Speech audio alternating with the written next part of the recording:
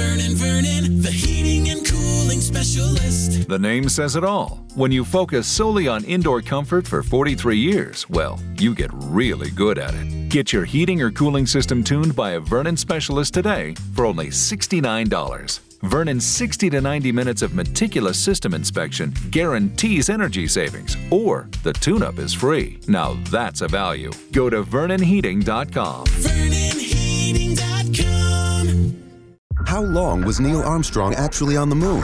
When did Europe start speaking English? Did Marco Polo really go to China? CuriosityStream is the streaming service for all things history, plus science, wildlife, and more. What's the real story behind the Mona Lisa? We've got that. What caused the collapse of Rome? We know. Where did we find mankind's earliest ancestor? Come find out.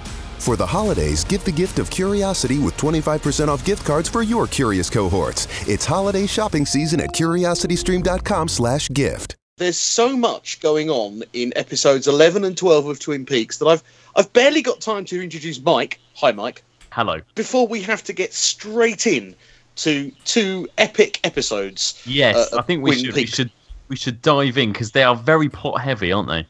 They are, but very good. And at the end, there's a nice special surprise that we'll come to as well. This is an official download from thecustardtv.com.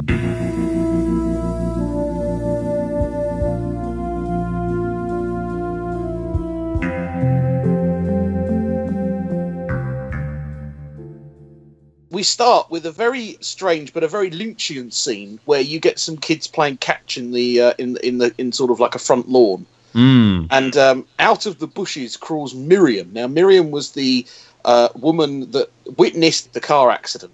I was sure she would be dead. I was shocked. Absolutely. Richard Horne had locked her into her own caravan and put the gas on. So it's very surprising. And she looked like she'd been in a gas explosion, didn't she? She was all scarred. I know. It was a very creepy sight, actually, as she sort of slowly emerged from the bushes. We move from there to what I'm now calling, I've been told it's called the Fat Trout. I didn't know this. This is the trailer park. That's right. It is called the Fat Trout. Yeah, this is Harry Dean Stanton's trailer park. And we sort of cut to a horror movie, and then we cut to Becky screaming. Now, Becky is the woman out of Mamma Mia. I can't remember her real name. Yes, Amanda Seyfried, I think Amanda it is. Seyfried, that's it. Yeah. And she's screaming and she's sort of calling after her husband who isn't there. And she's so mad that she calls her mum, Shelley, at the Double R. Before her mum, and she needs a lift, she needs a ride. But instead of getting a ride, basically she grabs a gun from her trailer and takes the car when Shelley arrives. And there's a wonderful little chase scene, isn't there, where Shelley's surprisingly jumps on the car. It's great. It's fantastic. It's a wonderful action scene. Suddenly, Becky becomes a stunt driver. It was an excellent action-packed start to the episode, actually. And I know we're not really talking about which episode is which, but episode 11, I think, was my favourite of the whole series so far, of the whole season 3. I still think episode 8 has a place in my heart, but you're right. Yeah. 11 for the Twin Peaks purist, for the person that likes the plot. Certainly not to do it. And it had a lot of those Twin Peaks elements. It had weirdness, it had violence, it had scariness, it also had comedy, and it really rattled along. We next see Carl, who is obviously Billy Bob Thornton, and he helps Sherry. Now, this is a fantastic scene. This, I think, was my favourite moment of the series. Basically, Carl brings out a whistle, a VW camper van pulls up, and inside the VW camper van, Shelley rings Norma at the Double R and says, "What shall I do?" She says, "Well, you ought to try and get hold of Bobby." So you think she's about to use the phone. But no. Carl brings out a CB radio from a side part. Yeah. And has a direct link to the sheriff's office. That's brilliant. This is great. I mean, what's going on with this Carl character? You know, a lot of people were thinking that he might be a Bookhouse boy. Do you remember the Bookhouse boys? I do remember the Bookhouse, yeah. I think that could be the case, that maybe he's a member. But this is obviously head of operations. Yes. And she calls Bobby, who we now know is not only her ex-husband, but also Becky's dad. We've finally got that confirmed. Also, I think it was at this moment that Shelley is referred to as Shelley Briggs as well. So we know that that's how we they were knew married. that they were. Well, I say ex-husband, they're estranged. They're certainly not together, as we find out later in the episode. No. Becky heads off and she's looking for Stephen and basically shoots through a door because she thinks that's where Stephen is. A neighbour comes out to tell them she's not there. And then as the camera cuts away, you see Stephen hiding in the stairwell with Alicia Witt. Was originally the character who played Doc Hayward's younger daughter, who you may remember played the piano in one of the scenes in series 1 or 2. It was a great scene because Leland Palmer kind of sings and dances. It's great. He sings, "Come on, come on, forget your troubles, come on, get happy." Yeah, that is a great scene. I mean, she does get referenced in the credits, so we do know that she is playing the same character, but no understanding of why she's there or what she's doing. No, and it's so funny, isn't it? Because no one actually references, "Oh, you're Donna Hayward's sister" or anything. Yeah. You know, you're just expected to figure that out yourself, you know, or not, I suppose. The next time we see Bobby and Shelley, they're with Becky at the Double R. Becky's sort of recovering from her incident, and he's kind of crying, and it's quite a touching family scene, isn't it? You know, it is. What obviously is quite a dysfunctional family. Is having a moment here. And actually, I've got to say, Dana Ashbrook, who plays Bobby, I think he's so good this series, you know? He was never my favourite character of the old ones, but I love every moment he's on screen now. I think he's excellent. Yeah. And again, a wonderful Lynchian moment. You're getting this wonderful, nice family scene, and then the piece is disturbed. Firstly, by Brad, who Shelley sees out of the window and runs after him like a teenager, kisses him like a teenager. And again, you get and again, this is the great Dana Ashbrook moment. He sort of looks on forlorn as the family is kind of torn apart again. But you kind of see that Shelley hasn't really changed from when she was teenage Shelley in the old series. You know, she's still kind of running off after very dangerous men, basically. Yeah, well, I mean, she was married to Leo, one of the most dangerous men, and then she had an affair with Bobby, pretty dangerous. You know, she likes trouble, let's put it that way. We know that. Yeah, and now we know this guy that she's currently into he was in an earlier episode and he was a drug dealer. So, yeah, we know he's bad news. Completely out of the blue, we get a gunshot and a bullet comes through the window of the Double R. Now, this was a wonderful kind of, oh my goodness moment, because you had no idea what was going on at this point. Yeah, brilliant. And this whole passage has been talked about to death. If you watch any YouTube channels, if you read any theories, because basically this is, again, one of the more bizarre moments. The bullet was fired by a kid out of the back of a car. He finds a gun in the back seat and mistakenly kind of, shoots because he thinks it's a toy. But then he doesn't exactly look remorseful. No, he looks terrifying. He looks like he meant it and probably was aiming for somebody, and it's a very moment. But the key thing is that as well as this kind of scene of the car, and obviously it stopped traffic on the corner of the where the Double R is, there is a woman behind beeping her horn throughout the whole scene. This woman is shouting and claiming that she's late for dinner, she's got to get home to see her uncle, and that her passenger is sick. Now, in again another zombie-like movement, the passenger kind of comes up out of the passenger seat, appears to throw up this kind of blue version of the Garbanzona, doesn't it? It kind of looks a lot like that, but it's a different colour. And then it looks like a zombie, doesn't it? It's terrifying. The way that it's filmed is so brilliant. Like, this child just kind of emerges from the dark as he sits up, like you can't see that there is anyone in the passenger seat to begin with.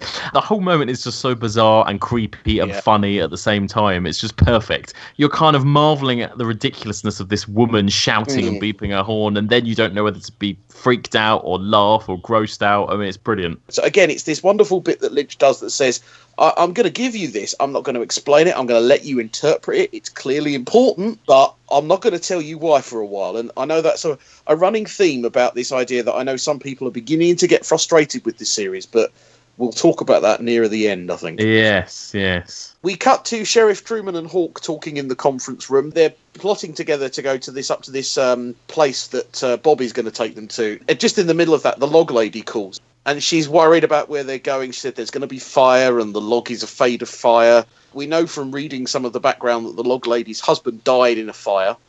And there's lots of speculation that the log is her husband, or she thinks it's her husband, or that's why the log is scared of fire. It's great that Lynch recorded multiple scenes with her. I really did think she'd be a one and done. It's brilliant. I mean, I'm assuming that when you see all of her scenes, they're all in the exact same shot. She's wearing the same thing. So I'm imagining he filmed her for like 30 minutes saying all these things, and he's kind of dispersing it across the series, which is lovely. And I do hope that maybe we get her a bit more, because, again, it's a great classic character. we get the strange scene of old Jerry Horn running away from the woods. Now, someone pointed out, he does look like he's dressed like a woodsman. Yeah, he does. Read anything into that? Well, I wonder if we're supposed to read something into this, or if it's supposed to just be comic relief. I have no idea, to be honest. Yeah. You know, that is like the one element of this.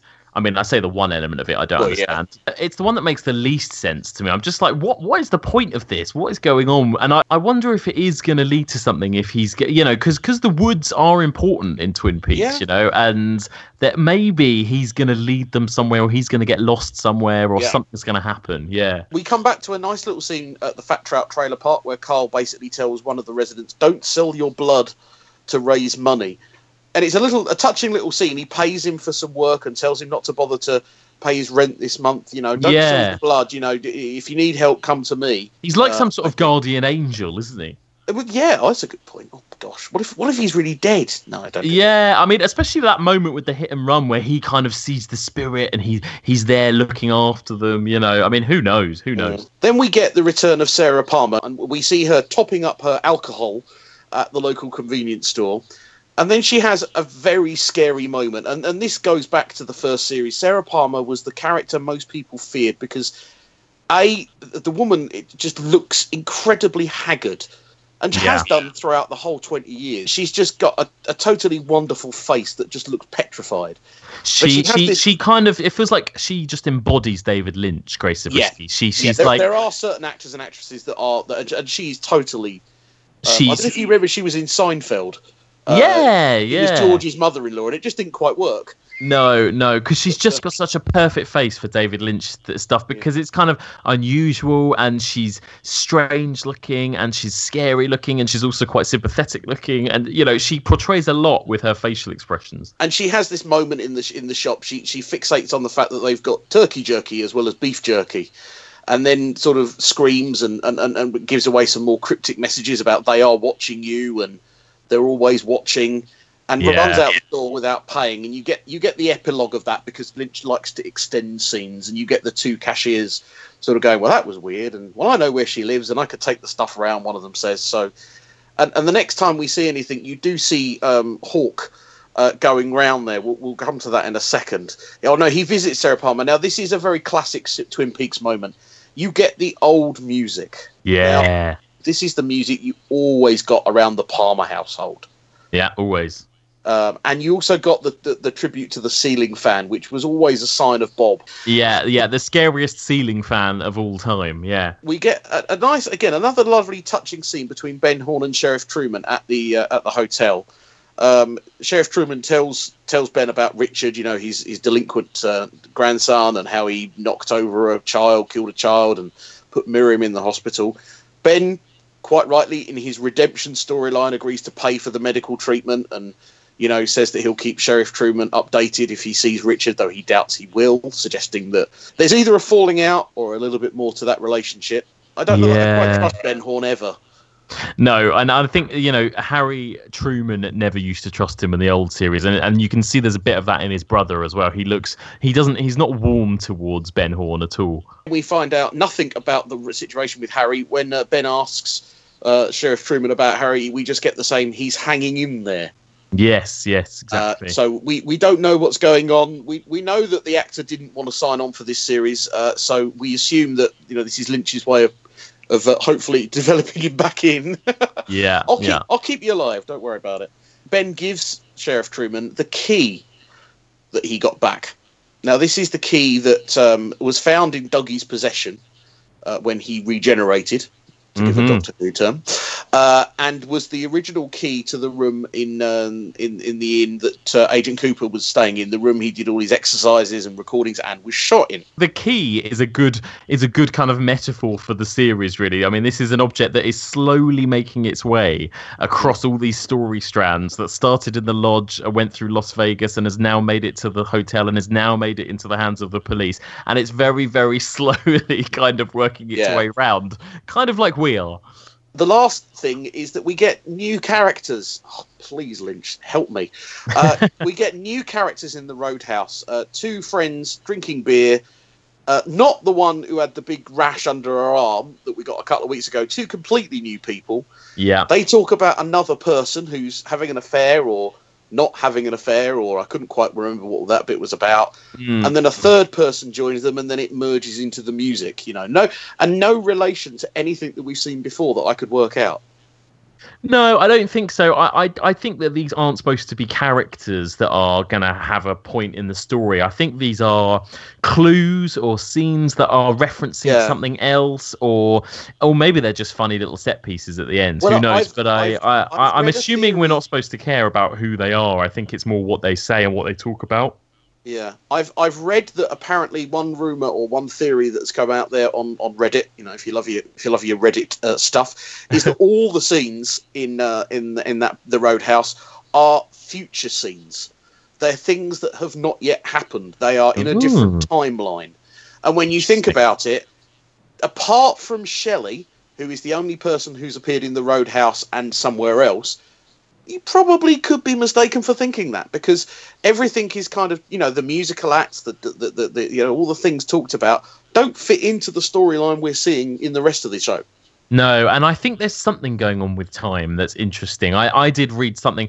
My favourite thing I've read on Reddit is, there's the map that's going to lead them to this mountain of this certain time, and it's got a date on it, and that date is the same date that was on a calendar at the very beginning of the series when Dale Cooper was stuck in that weird purple room where everything was kind of jerky, moving backwards and forth. And that was the day on that calendar, as if to imply that you've got to have like a magnifying glass to watch this program. I know, but as if to imply then that Dale Cooper is still at this point stuck in the lodge, or that when he leaves and goes back to the real world, he somehow goes back earlier than he should, and his consciousness is still stuck in the lodge, and that's why he's this zombified. That's why Dougie is there. Well, you bring us nicely onto Dougie, and would you like to lead us through the Las Vegas scenes? Yes, again, we got a good bit of plot here. I've got to say, this was my favourite Dougie stuff that came up in this episode. It felt to me like a conclusion. But anyway, so basically we see Dougie, he's in his office, and basically I think the last thing we saw of these characters, the Mitchum brothers, they were basically out to get Dougie because they had been told by someone else, oh, he's the reason that you're not going to get your big $3 million payout, basically, or have $33 million, however much it is. So they've got it in for him. But Dougie is now having a meeting with his boss, and his boss is like, well, I've got great news for the Mitchum brothers. We're going to write them a check, and I want you to deliver it to them. I've already organized the meeting. And, he gives this brain-dead Dougie this check, tucks it in his pocket, and says, there'll be a car coming for you. You can meet the Mitchum brothers, and you can give them their money, sort of thing. Little does Dougie know that actually the Mitchums are planning on killing him when they meet him. So one thing I noticed is it was the same limo driver that took him home from the casino. Yes, it was. I don't know how important that is. Well, I think it was just a nice little nod that he kind of knew Dougie, and that's why he helped him get in and out of the car and stuff. And I mean, we'll get to this in a minute, but there were a lot of previous characters that suddenly turned up for Dougie in this episode, and it almost felt like Dougie's story was coming to an end, I thought, here. But anyway, he is about to get into the car to meet the Mitchum brothers when suddenly he sees the one-armed man. He sees Mike, who appears in that way where he looks like he's sort of stood on the in front of the red curtain, and he's beckoning him, isn't he? Yeah, he's beckoning him into a shop. So it's like he's warning him. He's ushering him away from the car and into a shop. And Dougie goes into this shop, but then 5 minutes later emerges carrying a huge box, and we don't know what is in this box. Has it got Gwyneth Paltrow's head in it? Yeah, I know, it's so funny. Everyone talked about how this is obviously this whole sequence I'm about to describe is very Seven-esque, but with twists. Even including the desert, I suppose. Yeah, you're right. Yeah. So he then gets into the limo, and the Mitchum brothers driver. Here in Key West, we were out before it was in. In this open and inclusive paradise, you can be yourself, make new friends, and savor our live and let live vibe. With LGBTQ+ friendly accommodations, our legendary nightlife, and year-round activities and events, it's always a good time to come as you are. Key West, close to perfect, far from normal. Drives him out to the desert. But meanwhile, the Mitchum brothers, well, one of them in particular is worrying about this meeting. He basically implies, like, I had a dream that this happened and, you know, that we shouldn't kill him. And he said, if Dougie is carrying the thing that I dreamed he was carrying, we shouldn't kill him. We shouldn't kill him and all this. Anyway, they meet him. They look at what he's got in the box. And sure enough, it is the thing that Jim Belushi dreamed about. He is carrying a cherry pie. So obviously, huge importance there, the cherry pie. And this cherry pie literally then saves his life. They find the check. So they've got their money. All of a sudden, they love Dougie. They no longer want to kill him. They're going, I love this guy. And they take him out for dinner in a wonderful scene. He's sat there in this bar. Everything's very happy. And music's playing. And they're all tucking into cherry pie. And the brothers say, oh, this is damn good cherry pie. And Dougie repeats going, so damn close good. To the line. So close. It's just wonderful. And then there's a moment where there's almost a recollection there, and the piano music kind of slows down, and everything kind of suddenly there's that brilliant Lynchian feeling of, oh, something big is happening here. And then it just kind of, the moment passes. It carries on. It's amazing. And then he also, the woman that we saw in episode 3, who was the kind of homeless woman who he won loads of money for, suddenly comes up to him also and gives him a kiss. Mr. Jackpot, wasn't it? Mr. Jackpot. She hugged him and exactly. She gave him a kiss and a hug and said thank you. And she said, this man is amazing, you know. And all of them kind of toast Dougie. And it really felt to me like, oh, that's it now. What more can they do with Dougie? Dougie's plot arc comes to an end. And actually, that pretty much is all we see of him. He's in the next episode for one minute, like 30-second scene that's almost like comic relief, isn't it? It's fantastic. So he goes out into the backyard to play catch with his son. His son throws the ball and it just hits him and bounces off him, basically. I'm glad that that's the only bit we got. I don't need many more reminders that Dougie is a vegetable. No. Okay? I don't need it, but I liked the comedy. But it was so clear by this point that, like, okay, Dougie's done, you know, like, and it was almost like Lynch thought, right, we've got to put something in because it's Carl McLachlan. He's got to be in every episode. Oh, we'll just shove this little skit in. Like, but it feels like it must be coming to an end. Apart from that, we didn't get anything from Evil Coop in these 2 episodes. No.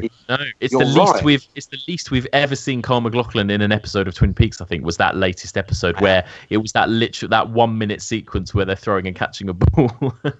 Can I ask you at this point, and I know it's slightly off tangent, what do you think it's going to be that wakes Agent Cooper? God, I absolutely have no idea. I wonder if, because he's not yet seen anyone he recognises, you know, he's not yet bumped into a familiar face. And obviously, you know, we're going to get to the FBI characters, but they are obviously very slowly following this trail where they may end up in Las Vegas. Or Hawk and Bobby might somehow find him. Or will they all somehow meet in the middle in the Black Lodge, you know, or something? Because obviously we've got Hawk making his way to this mountain, and you've got, as we'll mention in a minute, you've got the FBI that are sort of dabbling in vortexes and things, and you think actually they could all meet in some sort of other dimension, you know. And there's this theory that obviously Cooper's consciousness is still trapped there, so who knows? We shall see. Well, as you say, this date thing becomes important. So, and we you know, we're getting more calendars and clocks and things. So obviously there is more importance around that. But you mentioned the FBI, and we move to South Dakota. Yes. Gordon and Albert go on a visit with Bill Hastings to where he allegedly met Major Briggs. And again, this is a wonderful scene. This is pure mythology and fantasy. You get Gordon and Albert going through a fence to this area. You firstly see a woodsman kind of shifting in the background. I mean, and it's that kind of stop motion thing again. You see him, then you don't, then you see it. And they wander into this area where Gordon gets sort of closely sucked into this vortex. So the sky just kind of starts swirling, similar to episode 8. You know, where you saw the Laura Palmer being transported down to Earth. But as he gets more and more into it, what he actually sees is 3 woodsmen walking down a flight of stairs. Now, we think that one of the woodsmen is the one that entered the radio station. The one at the end. He appears to be holding a gas canister. Now, we know that a lot of the lodge stuff comes with the smell of engine oil. That's right, yeah. As he seems as if he's going to be sucked into the vortex, Albert pulls him out.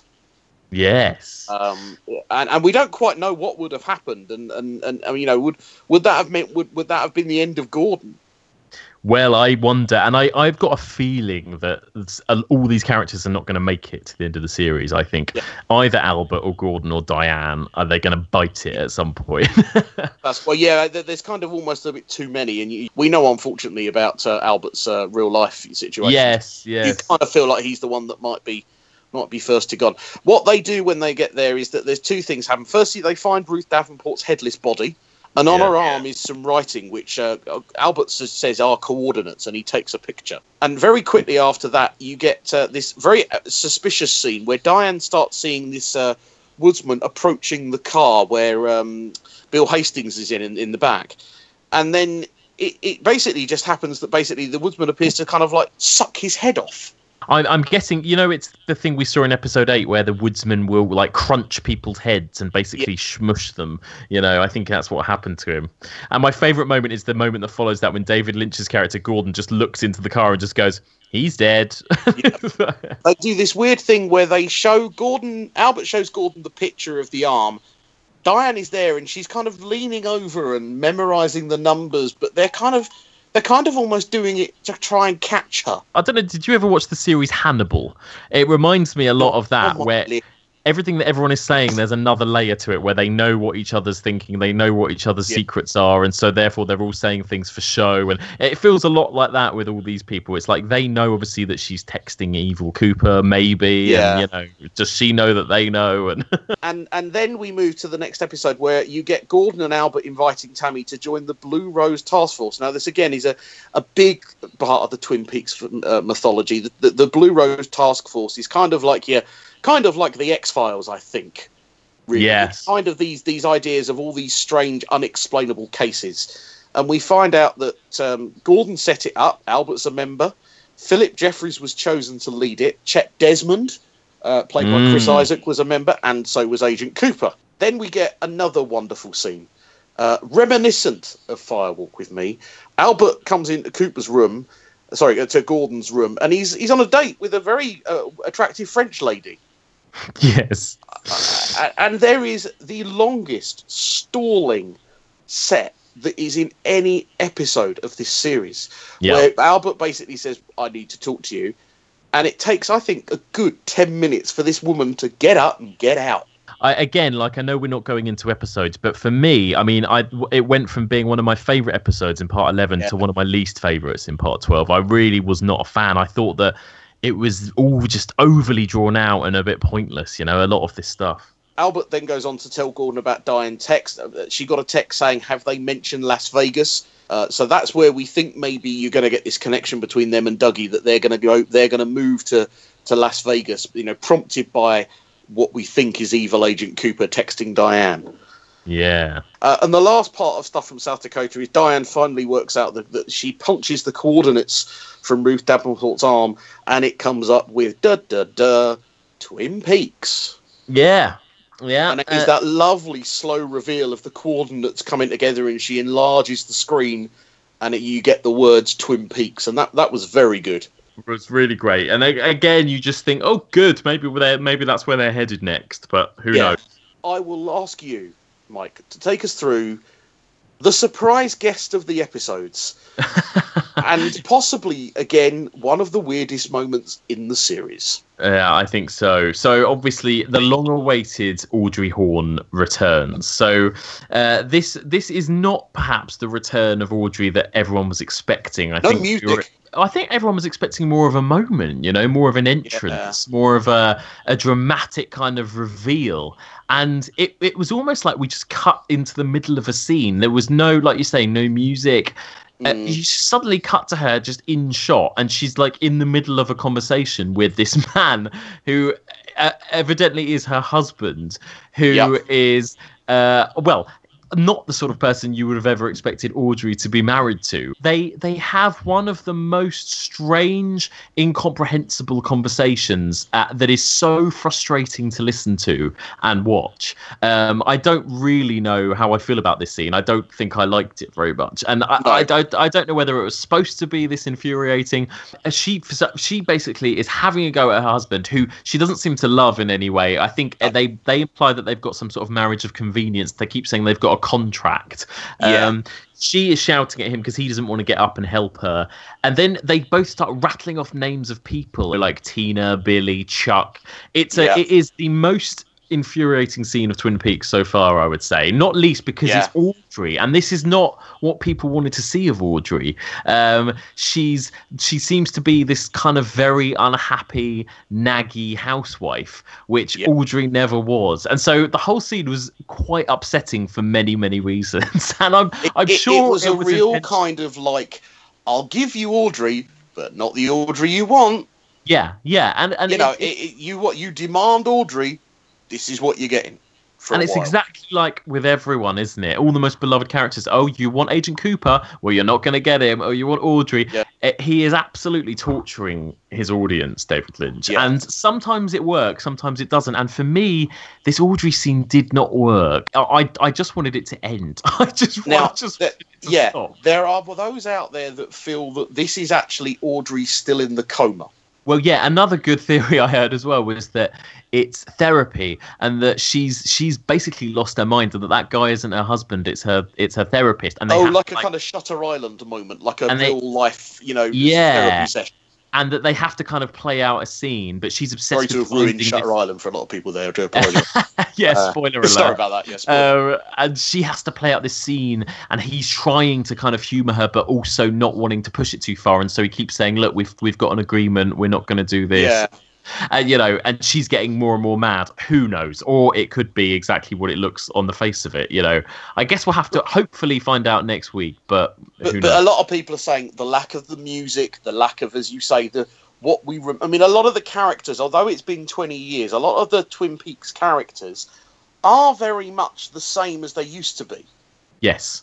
And the ones that have changed for the better, like Bobby, and Audrey's was the most gut-wrenching out of every character's return. I think even worse than Dougie, because it was such an incomprehensible scene as well. That's the thing. It wasn't a well-lit scene. I kind of hope that it's one of those theories that it's not real, because it was too bleak to be real. There is beginning to be a bit of a backlash. Even sort of some hardcore fans are beginning to kind of go, what the heck's going on with Dougie? Audrey, blah, blah, blah. Are you getting a little bit nervous yet? Yeah, I think I am one of those hardcore fans that got frustrated. I went from really loving episode 11, like I said, it was my favourite, to episode 12 was probably my least. Apart from those brilliant moments with Sarah Palmer, actually, which were just wonderful. Yeah. But I am getting frustrated. It's not even so much the new characters. I don't mind that if it's interesting, if they're interesting set pieces or scenes. Episode 8 had nothing to do with anything, but it was still interesting. And it was a total departure from everything else. For me, it's now that they're not just sacrificing giving stuff away, they're sacrificing it for boring moments. I don't want to see 5 minutes of Gordon saying goodbye to that woman we don't know. I'm happy to not quite understand what's happening. I'm used to that with Twin Peaks, but the thing is, Twin Peaks used to do that whilst also having charm, whilst also having music and fun and lovable characters and mood. And this new series has had a lot of that, but this latest episode didn't, and I feel like it's pushing us too far now, because I think everyone was willing to give it the benefit of the doubt for the first half. But now that we're 5 episodes away, we're literally in the final act, Yeah, we're on the home stretch, as they say, And we've still not got Dougie. We've not got the Audrey we wanted. We've not really had these elements come together yet. Every time it cuts to a scene where we see Dr. Jacoby, I roll my eyes. Every time it cuts to a scene with Jerry Horn, I roll my eyes. I just want to see important stuff at this point in the season now, I think. Yeah, I'm with you. I think I am getting frustrated, but equally I don't know. I mean, I'm one of those people that I loved series 1, but a part of me loved series 2 as well. And this has that kind of series 2 feeling. We all knew kind of where it was heading. We knew the chess game was going somewhere, but it took a long time to reveal. But we know we got that satisfying last episode where things did get resolved, and we got our kind of endings in some senses. I want more. I want another series. So I don't want everything answered. Yeah, and I've no doubt that the last 2 episodes will probably be brilliant, and I think they'll be weird, but they'll be interesting. But what I don't like are the non-interesting moments, and I think season 2 is a good example. Like you say, we knew that something was building, we knew that we were headed somewhere, but it's not enough just to have to sit through hours and hours of dirge. I remember the Nadine cheerleader incidents. Every time that happened, I was like, oh, for goodness sakes. Because also series 1 wasn't like that, because even though we had to wait a long time to find out the mystery of who killed Laura Palmer, it didn't matter because everything along the way was so much fun and interesting. Whereas, this is what right now is a similar problem to what I have with programs like Lost, where you're basically only watching it to find answers, and actually it's not that much fun along the way. And you kind of are worried that the answers won't be what you want. It's not even so much that I'm expecting answers with this or satisfying ones. It's just that I'm expecting it to still be Lynchian. I'm still expecting it to be entertaining, atmospheric, scary, funny, emotional, all those things that Twin Peaks and David Lynch is good at. There are some episodes like this latest one where there just wasn't enough of that, where I was tempted to play it on double speed. For God's sake. And this is where, the mysterious 18 episodes, it's like, well, that's a weird number. That's a number that probably hasn't been done too many times. And, we could have cut a lot out of this and got it down to 14 or 15, so. Yeah, this could have been maybe a phenomenal 12-episode series, maybe. Absolutely, yeah. And instead, there's a little bit of flesh on, there's a little bit of, empty flab that we didn't need, fat on there that we didn't need. It's also very hard to make up your mind about this program until it's finished, I feel like. Absolutely, I do agree. I do think Lynch believes in a beginning, middle, and end. It just goes in different directions to get there. Yes. So we're on the home stretch. We're not quite sure when we'll be back. We might do another episode. We might do another double, because if episode 13 is another weird one, we might wait 2 weeks, because we got a lot out of these 2 episodes, but not a lot out of the single episodes. We might wait, or we might do one next week. You'll have to wait and see. Exactly. In the meantime, you can find us on various social media platforms. You can find me on Twitter at The Gary Show. I can be found on Twitter at The Movie Mike, and also I have a podcast called Back Row Podcast, and you can find us on Twitter at Back Row Films. Do you have your own theories? For instance, I'd love to know, and I'm going to throw this out there on Twitter after this show, who was in Sarah Palmer's kitchen? Oh my God, I know. Because I don't know. I've read some theories, but I think there's better answers out there. I can't wait. I'm going to throw that out on Twitter. But if you want to get in contact with us, do so. custardtvreviews@gmail.com with your theories about who was in Sarah Palmer's kitchen, or anything you want to say to me or Mike, as long as it's complimentary. Send your abuse to idon'tcare@hotmail.com. You can download all our podcasts on iTunes. Just search Custard TV or Talking Peaks. Rate and review us wherever you find us. Search The Custard TV on YouTube, iTunes, and Facebook.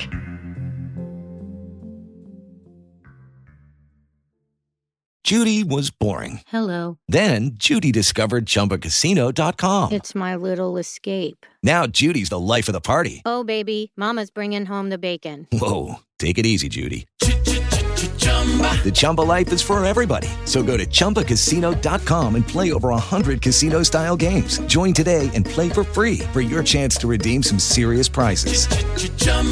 ChumbaCasino.com. No purchase necessary. Void where prohibited by law. 18+ terms and conditions apply. See website for details.